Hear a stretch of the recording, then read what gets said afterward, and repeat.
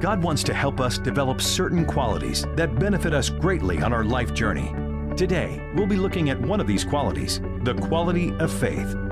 This message is the first in the series, Road Trip. The message is entitled, Faith. Here is Pastor Dale O'Shields.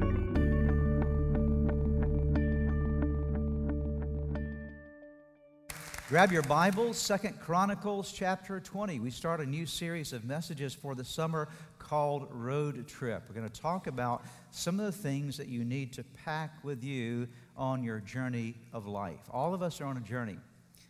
You're living a life, and that life is a journey. It's a process of living. For some of us, that life might be 60, 70, 80, 90, 100 years. We don't know how long our life journey will be. For some, it may be shorter, but we're all on a trip. We're taking a journey in life, and it's very important when you take a trip, you have the right stuff with you. If you've ever gone on vacation before or gone somewhere on a trip, and you looked into your luggage and you left something at home that you really needed, and it provides just a little moment of crisis for you because you're looking for the thing that is a necessity for your life. And there are certain things in this life journey, no matter how long your life journey is, that you need to pack with you. Very important spiritual elements for your life. And today, I'm going to talk about the first and foremost of those. You need to pack into your life something called faith.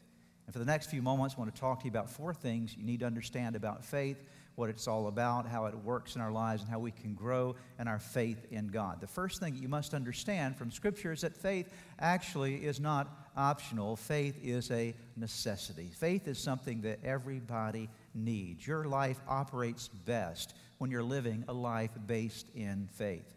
In fact, I've learned over the years that it's absolutely impossible to build anything solid. It's absolutely impossible, really, to do much of anything in your life without some level of faith, a level of belief, a level of trust, a level of confidence in that which you're about to do, a sense that, yes, this is going to work out well. Yes, I can approach this with a new perspective. Whatever it might be, faith is required.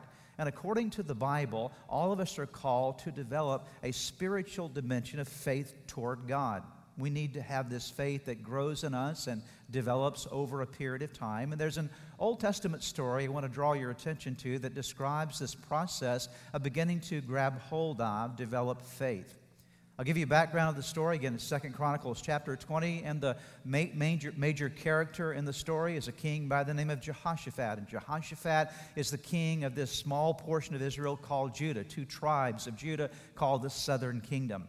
And at this particular time, there were some folks that had come against the southern kingdom, the Amalekites, the Ammonites, and some other groups of people that had gathered against Judah to attack them. And Jehoshaphat receives the news that this little small nation of Judah is about to be attacked by this vast army. Now, if you can imagine thinking about being in that vulnerable of position, you've got a vast army, groups of people, soldiers coming against you. You don't have the military resources to respond. You know that you're in really big trouble. You're perhaps going to be surrounded by all of these enemies. And so you have to have some level of strategy. What am I going to do as the leader of my people? How will I respond to protect my nation? And Jehoshaphat had no idea of what to do except for one thing, and he did the right thing. The Bible said he called upon God. He called all of Judah together and said, we've got to have a prayer meeting. We've got to get a hold of God. We need to know what God's strategy is, because if we don't handle it God's way, we're going to sink. We're going to be done with. We're in big trouble. We need God. And so they called a prayer meeting, and they got a hold of God, and God spoke to them in a very real way through a prophet in their midst, and God gave them instruction and told them, look, you just be still. I'm going to fight the battle for you. Isn't it wonderful to know that when you're surrounded by enemies that are too big for you, that God knows how to fight battles for you? Amen? He knows how to fight the war that you can't fight. And so God spoke to the people of Judah, to Jehoshaphat. And Jehoshaphat begins to echo these words back to the people in 2 Chronicles chapter 20, verse number 20, the latter part of this verse. Listen to what he said to the people of Judah. Jehoshaphat stood and said, listen to me, Judah and people of Jerusalem. Have faith in the Lord your God. Would you say that phrase with me? Have faith in the Lord your God. Once again, have faith in the Lord your God. Notice now what the consequence of that faith will be. And you will be upheld. Have faith in his prophets, and you will be, what's the next word there? Successful. Or another translation says you will prosper. King Jehoshaphat, having heard God's word, now says to the people, now is a time for you to make a choice. Make the choice now to move away from fear to a place of faith, because they had been living in fear, wondering how they would handle the circumstance and the situation. But now God has spoken, and Jehoshaphat echoes those words and says, let's move away from fear. Let's grab hold of faith. Have faith in the Lord your God, because if you will have faith in the Lord your God, you will be upheld and you will be successful. I love those two consequences of faith. You'll be upheld. I've discovered something in my own life and continue to discover it. When you take hold of faith, faith takes hold of you.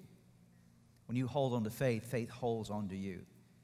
And there in that moment, God said, if you will take hold of faith in me, I will hold you up and I will allow you to be successful. Now, that word successful, we have to define it from a biblical standpoint. Success biblically is not about how much money you have or the title that you carry or the kind of clothes you wear or the car you drive or the house you live in. Nothing wrong with any of those things, but that's not how the Bible defines success. The Bible defines success when we're walking in the will of God, the purposes of God, fulfilling His design for our lives and seeing the victory that He's described and planned for us. That's what success is all about. And so when God says you'll be successful, He says you will triumph over your enemies. You will prosper in this set of circumstances. So today God comes to each one of us and says to us today, and I hope you'll hear the word of the Lord echoing in your heart today, have faith in God. Have faith in God. And if you will have faith in God, you too will be upheld and you too will be successful. You'll find victory over your enemies. Now, here's the challenge for us. When I hear that phrase, have faith in God, I'm encouraged by that, and I want to have faith in God, but I also have to face the reality that my faith is not always as strong as I want it to be. How about you? Anybody with me on this? Okay. Sometimes fear gets the better part of me rather than faith, right? Anybody with me on this? Okay. I want to live in faith, but sometimes I actually find myself living in fear rather than in faith. Anybody with me today? Just shake your head, okay? All you folks in Frederick, you can shake in your head up there as well, okay? So we have to understand, how do we move from fear to faith, and how do we grow in this process? And I find it encouraging in the Bible that God doesn't expect you to have great faith overnight. Isn't that wonderful to know? That you don't all of a sudden have to become this mighty mountain of faith, but there's a growth process that if you're not quite there yet, it's okay as long as you're moving in the right direction. As long as you're going in the direction of learning how to be a better person, a stronger person of your faith. And let me take you to an illustration found in Matthew chapter 14. I'll begin in verse number 22. This is a story of the 12 people that were the closest with Jesus. Now think about that with me for a moment. These are 12 apostles, 12 disciples, and they were hanging around Jesus all the time. If anyone should have had faith, these folks should have had it, right? Why? Because they're seeing Jesus raise the dead, heal the sick, multiply 5 loaves and 2 fishes. They're seeing miracles all the time. And so if anyone should have been believing, these 12 should have been really advanced in their faith, correct? They're seeing all this stuff up close and personal. But notice this story is a story that really encourages me, and I hope it will encourage you as well. Immediately Jesus made the disciples, that's the 12 apostles, get into the boat and go on ahead of him to the other side, that's the other side of the Sea of Galilee, while he dismissed the crowd. After he had dismissed them, he went up on a mountainside by himself to pray. Later that night, he was there alone. And the boat, that is the boat the disciples were in, was already a considerable distance from land, buffeted, notice that, buffeted by the waves because the wind was against it. So Jesus he sent his disciples ahead. He went up on a mountainside to pray, right? The disciples are out in the middle of the Sea of Galilee, and they're facing a storm. The winds are buffeting them. They're facing this terrible set of circumstances, and they're fighting against it. The wind was against it. Shortly before, this is verse 25, shortly before dawn, Jesus went out to them walking on the lake. Everybody say, wow. That's a wow moment, okay? Have you ever done that? Stop for a moment and think about it. Jesus, he didn't swim to them. He walked to them. He took a stroll on the top of the Sea of Galilee. And you must remember that it was not just a placid sea at this point. The Bible has already told us what was happening in the Sea of Galilee at this time. There was a storm that was brewing, and so Jesus is walking on top of the storm. Man, that will preach right there, okay? There's a lot of truth. There's another message right there for you someday, that Jesus was walking on the top of the storm. He was handling the circumstance. It was not bothering him. See, the things that bother you don't bother Jesus. The things that frighten you do not frighten him. That's important when you're going through a difficult time. If you find yourself afraid, remember, the things frightening you never frighten God. And so here is Jesus triumphing over the storm already. He is walking on top of the water. And the Bible says in verse 26, when the disciples saw him walking on the lake, they were filled with praise and worshiped Jesus. Is that what it says they did? No, it says that they were terrified.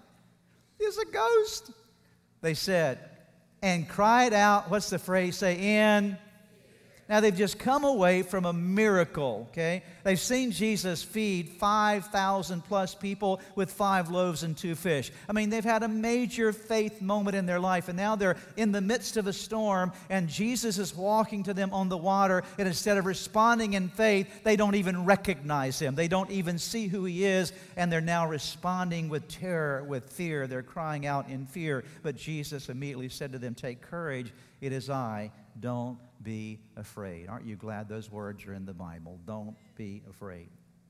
Now notice what happens next. "Lord, if it's you," Peter replied, "tell me to come to you on the water." Peter was always opening his mouth.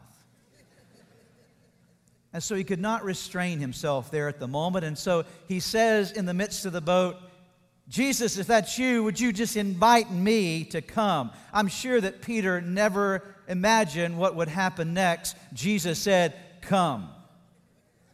Now, I'm also imagining that Peter would have said, "I wonder if that was a good thing to do," okay? But the Bible says that Peter got down out of the boat, walked on the water, and came toward Jesus. But when he saw the wind, he was, what's the word again? Afraid, and began to sink. Beginning to sink, cried out, "Lord, save me." Immediately Jesus reached out his hand and caught him. "You of little faith," he said, "why did you doubt?"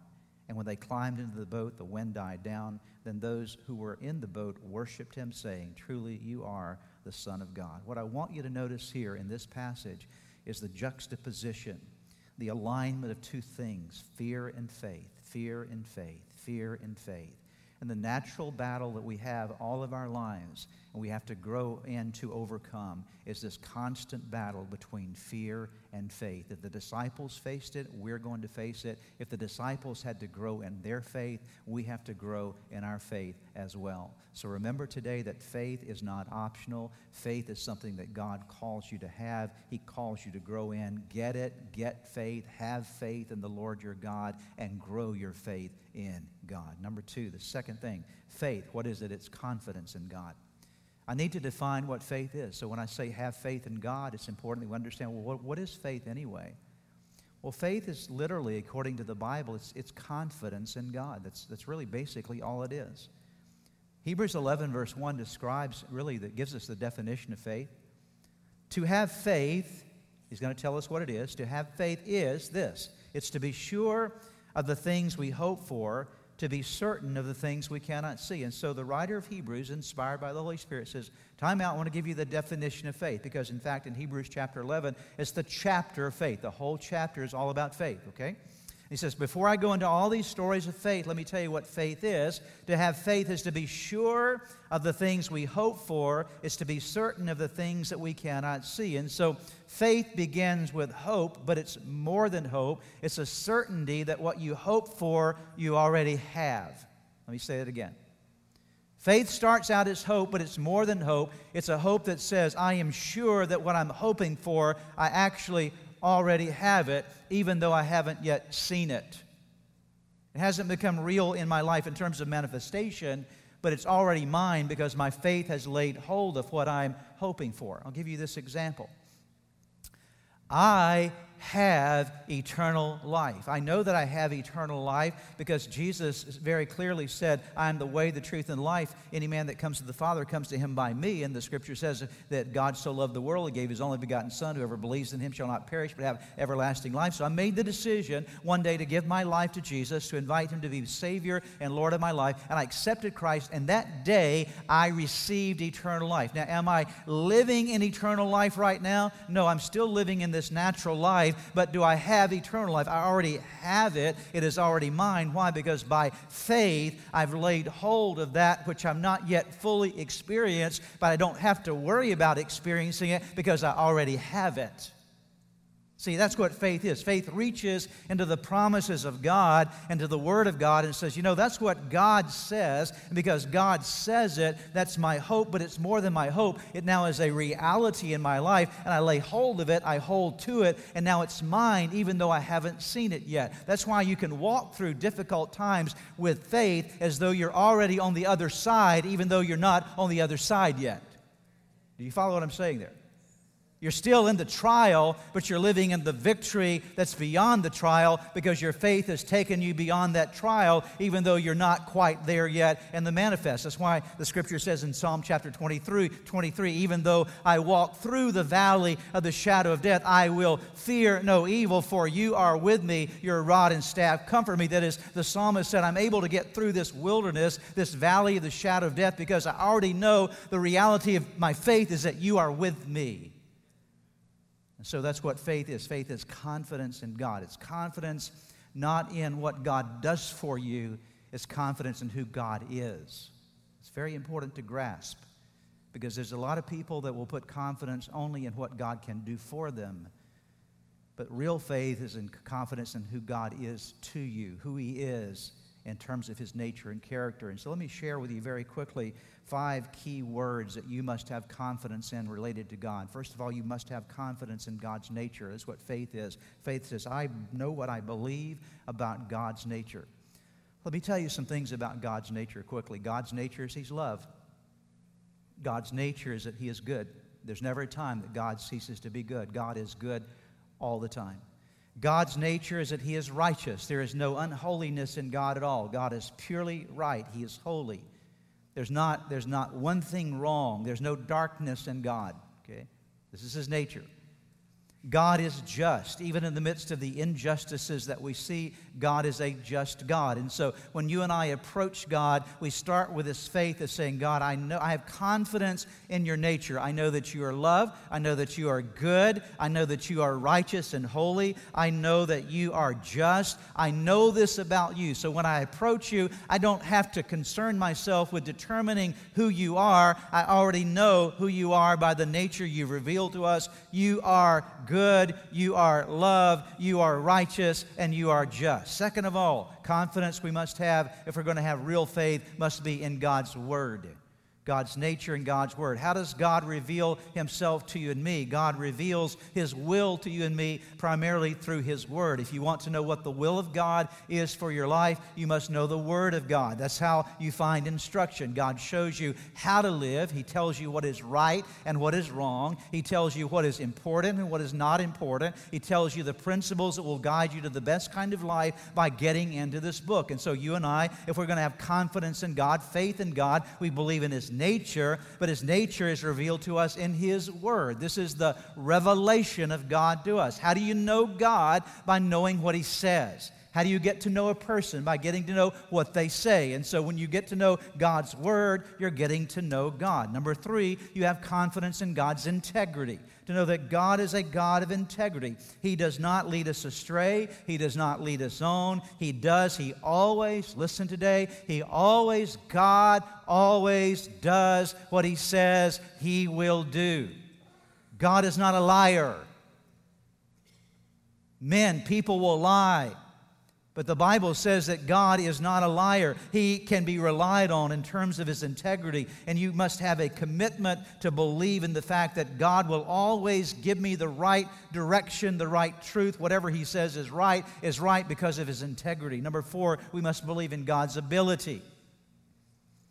This is confidence. This is what faith is. Faith is having confidence in God's nature, confidence in God's Word, confidence in God's integrity, confidence in God's ability. What do we mean by that? We know and believe and have confidence that God is able to do all things. We have confidence that nothing is too hard for God. We have confidence that says nothing is impossible with God. Dear ones, understand today that our God is a God who is able to do all things. The only thing that we we recognize that God is not able to do is He's not able to go against His nature or character. Those are the limitations that He places upon Himself, because He says, I will always be loving, I will always be good, I will always be righteous, and I always will be just. But in the context of that, there is nothing impossible to me.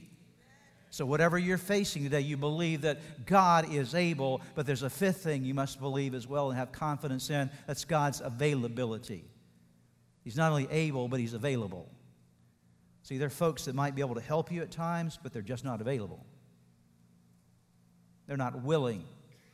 But the great thing about God is that God's available to work for us. He's present. He's personal in nature. And listen, faith is of no real value to you until it becomes personal. Did you hear what I just said? You can't live off of somebody else's faith. You might be carried along like a race car that will draft behind another race car for a period of time. It can do that for a period. You may be able to draft off of the faith of somebody else for a period of time, but at some point in time, you have to develop faith for yourself. It has to become very real in your own life, and you must believe that God is available for you. The third thing we must understand about faith is that faith changes the way we think and the way we live. Faith changes the way we think. It changes the way we live. The second word there is extremely important. It changes you. If you have real faith, you will not stay the same. And faith is designed to change you and me because we need to be changed. You know that? Did you know you needed to be changed? We all do, because the Bible says that we're born into this world as sinners, every one of us. All of us have sinned and fallen short of the glory of God. There's not a single person in here that is not a sinner. All of us are born into this world as sinners. And because we have a bent toward doing evil, and our bent toward doing evil is manifest in different ways. Different folks have different challenges when it comes to the sinful dimensions of life. But sin is anything that is contrary to God's word and contrary to God's will. And so all of us have a bent to do what is wrong rather than doing what is right. And so part of what faith will do for you is when you put your faith in God and those things we just talked about in relationship to God, and certainly in His Son, Jesus Christ, there are changes that happen in your life. You do not stay the same. If I talk to a person and they say that they have faith, but their life has never changed, I always challenge them to go and check out their faith, because real faith always changes your life in some manner. That's why Paul could very confidently say, if any man be in Christ, he's a new creation. All things pass away. Behold, all things become new. Why? Because faith changes you.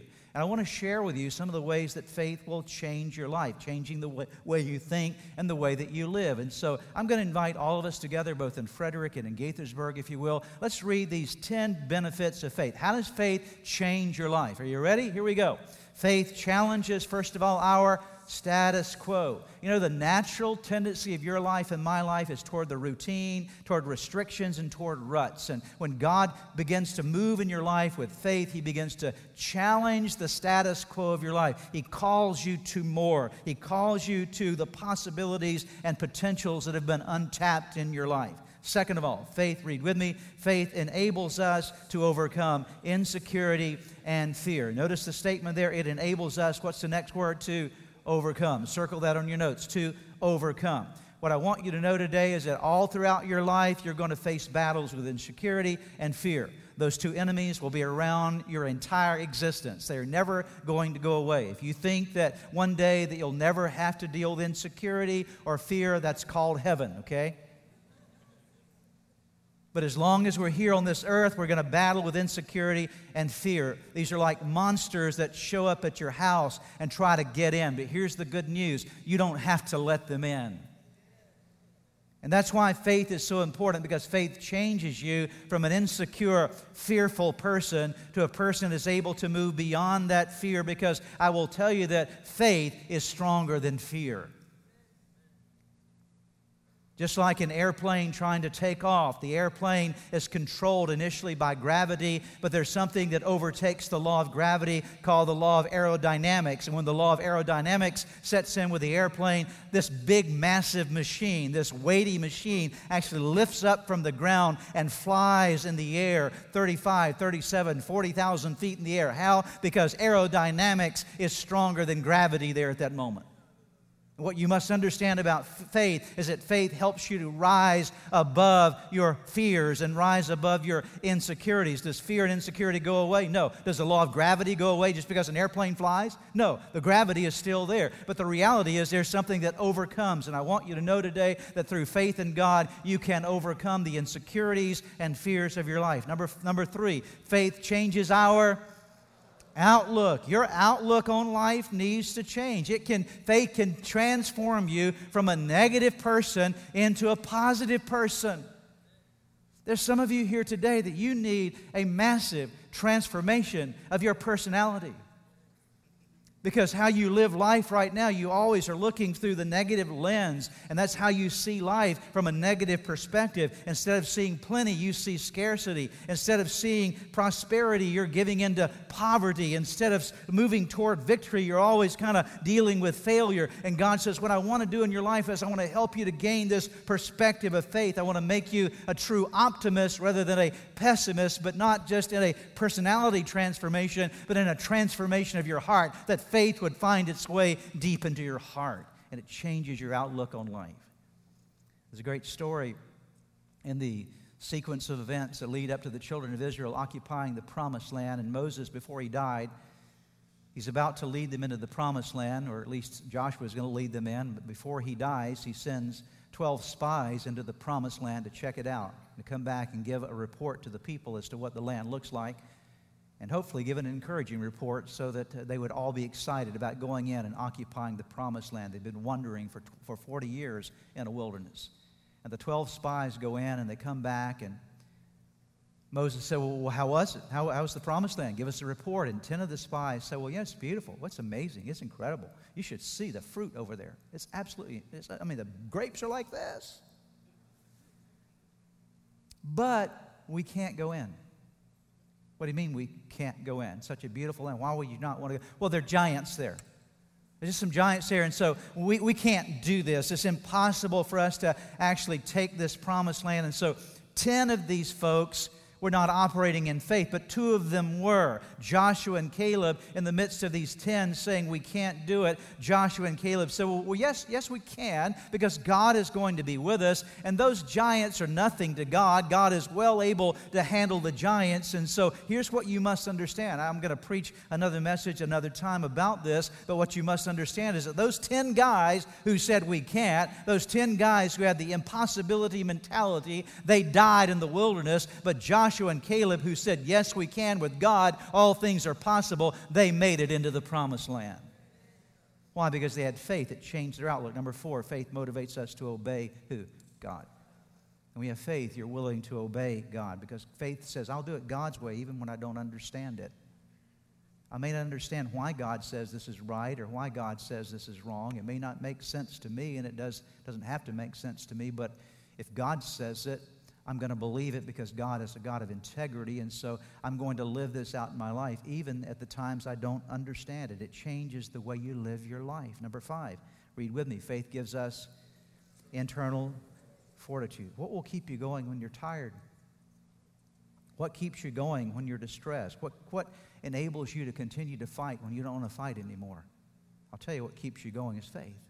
Faith says, I'm going to fight the good fight of faith. Paul said when he came to the end of his life, he said, I fought the good fight. I kept the faith. Faith gives you the ability to be patient and persistent. And by the way, some good things only come to people who persist. Persistence is a valuable thing, and it goes along with faith. Jonas Salk, Dr. Jonas Salk, who was the one that eventually brought about the vaccine for polio. It's interesting that in his research, he tried over 200 times to find this vaccine before he succeeded. Over 200 efforts that were unsuccessful. But once past that, he persisted. There was something of a drive inside of him that kept him going to say, you know what, this is possible. There's an answer to this horrible disease. Aren't you glad that Dr. Salk kept going? Amen? Okay?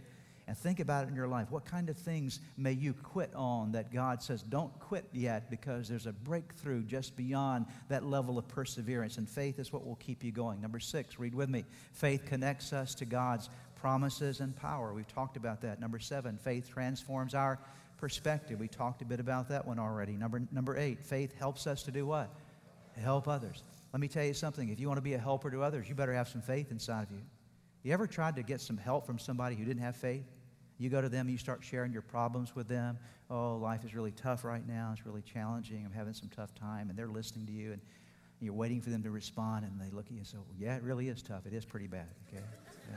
I'm not sure you're going to make it, okay? If I was you, I'd just quit, okay? And what you did is your fear linked up with somebody else's fear, okay, and drove you further into a pit. Anybody ever had conversations like that before, okay? And so what happens is that if you want to minister to other people, if you want to be a helper to other people, you have to have faith, because you can't help someone out of fear. If you're living in fear, what are you going to give to other people? Fear, okay? You can only give what you have. This is important. You can only impart what you are. That's why Peter and John, when they went to the temple, read about it in Acts chapter 3.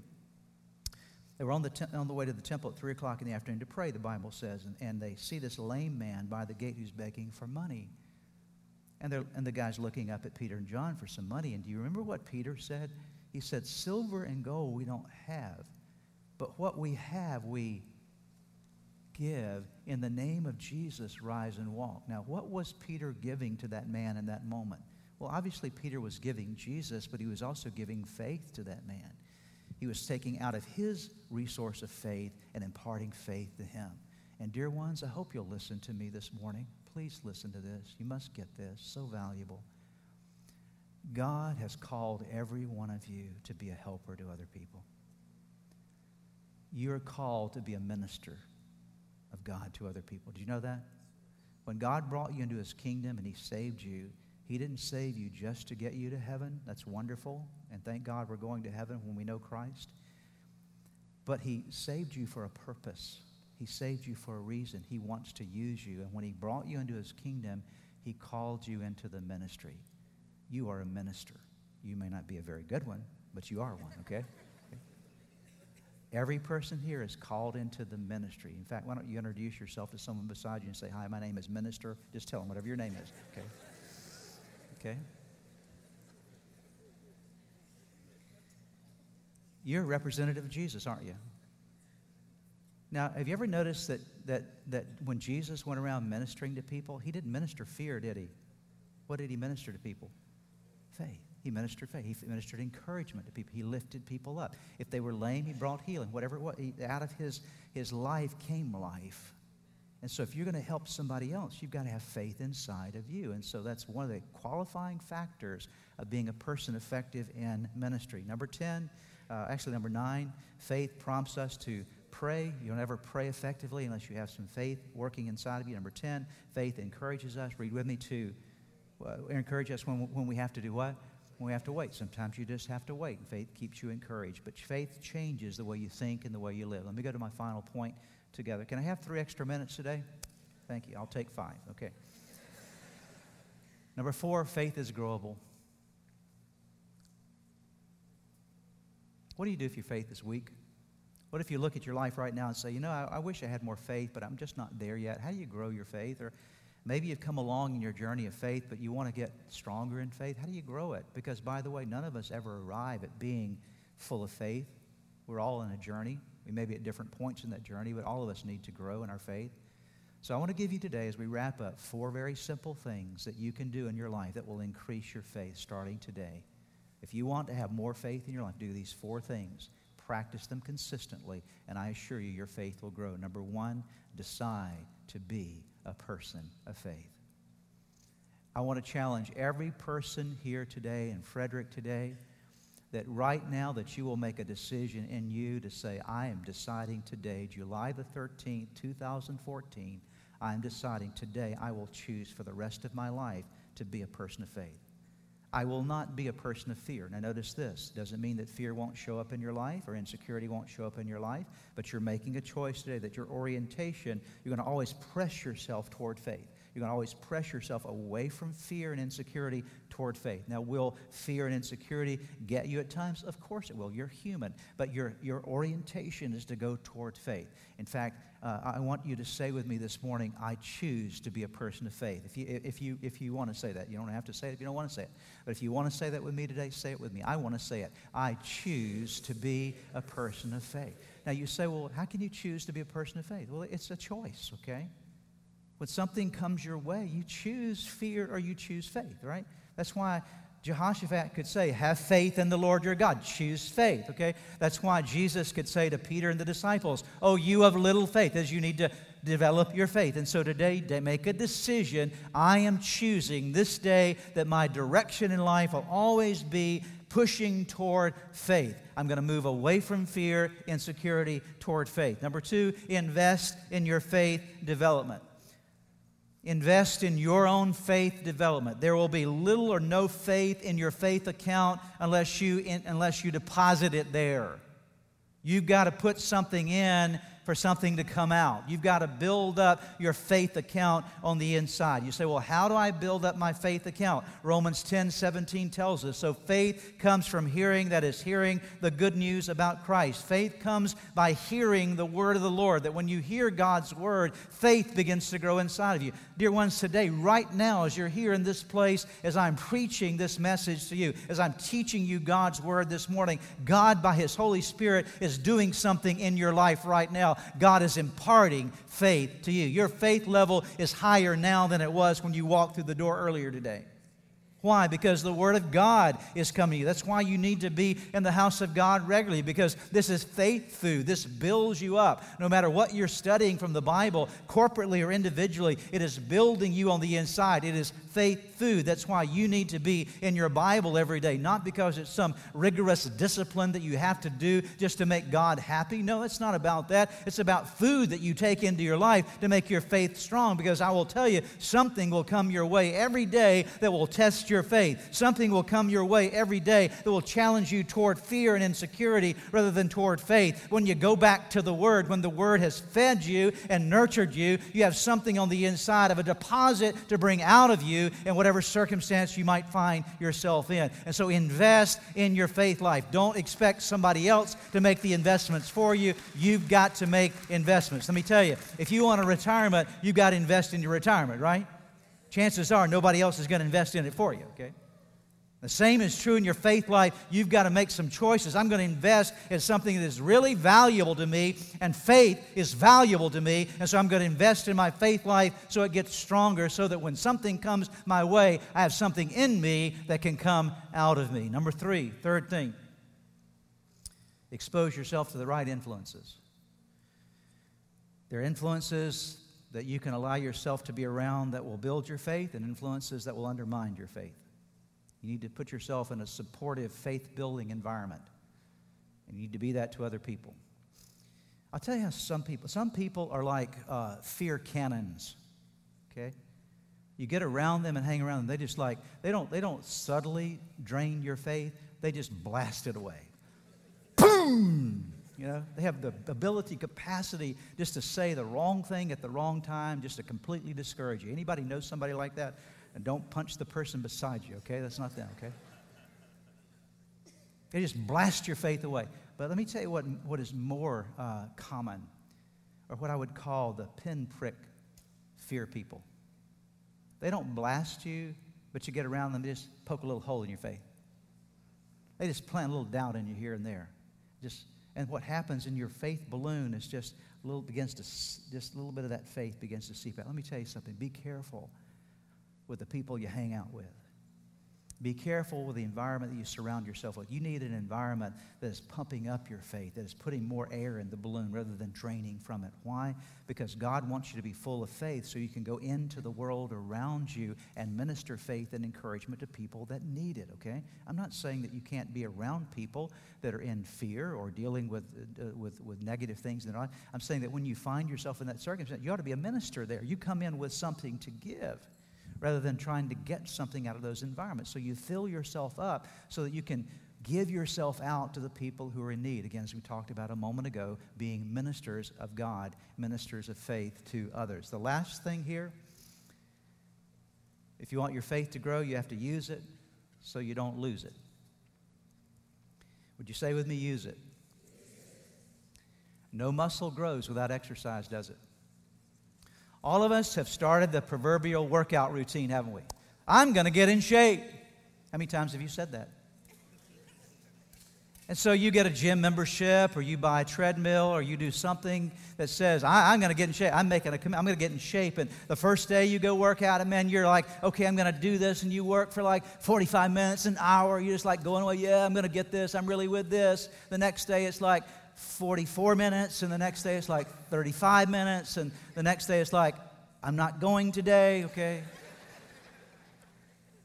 Because what happens is this. There's something when you try to get in shape. Listen closely. There's something when you try to get in shape, having been out of shape, what happens is your muscles have atrophied, okay? And so because your muscles are facing the resistance of the training, they're atrophied, and so they're not responding well. They're not happy about this, okay? Hey, I've been sleeping for a long time. Leave me alone, okay? And now your muscles are crying out, and they're making this demand on you to say, leave me alone. I've been fine all along. Don't bother me anymore. I've been in an atrophied condition, okay?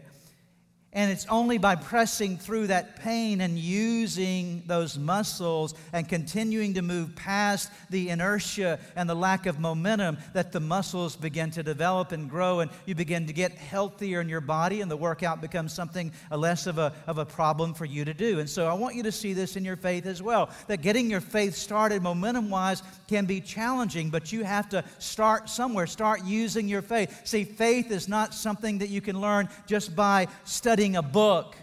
There's some things you cannot learn by correspondence course. You can't learn how to swim by correspondence course. I'm going to learn how to swim on the internet. Well, good luck. I hope that works out for you, okay? I mean, at some point in time, somebody's got to throw you into the pool, okay? Because you can't learn how to swim on the internet, okay? Simulated swimming, virtual swimming, okay? No, at some point in time, you actually have to do something. You have to get in the water. And the same is true with your faith. At some point in time, you've got to use it. We'll say, well, how do I start using my faith? It's not that complex, really. The next time the Holy Spirit prompts inside of you for you to share your faith, share your experience with Jesus with somebody else, what do? Faith says, I'm going to step out of my fear, and I'm going to say to them, can I tell you my story about Jesus? Now, for many of us, that's a very, very challenging thing to do. We don't like sharing. We are afraid they're going to reject us or think that we're silly or strange, or maybe it's just even to invite someone to come to church with you. But you step out of your comfort zone and out of your fear. You use your faith, and you actually say, would you come with me to church? Or can I tell you something that's happened in my life that might change your life?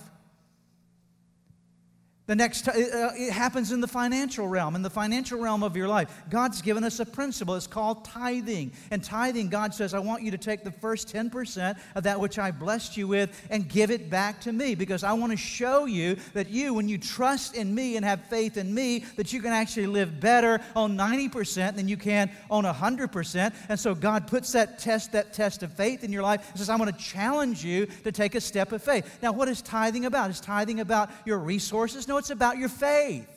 It's saying, I'm going to trust God, and so you take that step of faith. And it works in every realm. I don't know where it might be. It might be in serving in your life. Maybe God's calling you right now to say, it's time for you to step up and start serving in the church. Maybe it's because we're starting a new campuses. You could be a part of helping that. Maybe you felt insecure. Maybe God couldn't use me, but now you're going to say, I'm going to step out. I'm going to do something. Maybe it's a role here in our church you're willing to step up for and say, I'm going to serve. I don't know what it is in your life, but I'm telling you this, you'll never grow your faith unless you use it. No matter where you are in your life, I'm using my faith right now. We're planning 2 new campuses. Do you think that requires some faith? It's stretching my faith at a level I haven't been stretched at in a long time. It's stretching me to another dimension of believing that God can do this, okay? God's able to accomplish this, but how? I don't know, okay? I can't figure it all out. I don't have all the answers, but all I know is that God says all things are possible with Him. He's prompted us in this direction, and now we take steps of faith, and then we'll step back later and see how God does what we could never have done. And that's how it works in your life. When you start using your faith, you see God do things. You'll walk on water. It might look differently than it did for Peter, but there'll be miracles that will happen in your life because God is a God of integrity. And He says, use your faith. So whatever your faith level is right now, just start using it. It'll get stronger. And when those muscles of faith cry out and say, quit, I'm tired, you stretch them and see what God will do with you. Amen? Okay, I took 7 minutes. I'm sorry, okay? Pray with me. Father, thank you today for this wonderful, wonderful thing called faith. Lord, we want to pack our bags with it. We want to make sure that we go through life journey with faith. And I pray today that in the teaching of your word, there would be the impartation of faith to the hearts of your people. That, Lord, there would be strength inside of us that says, God, we believe in your nature. We believe in your word. We believe in your integrity. We believe in your ability. We believe in your availability. And God, I pray you'll help us to start using our faith, grow it stronger. Use us for the glory of God to help other people who are struggling with faith. We ask it in Jesus' name.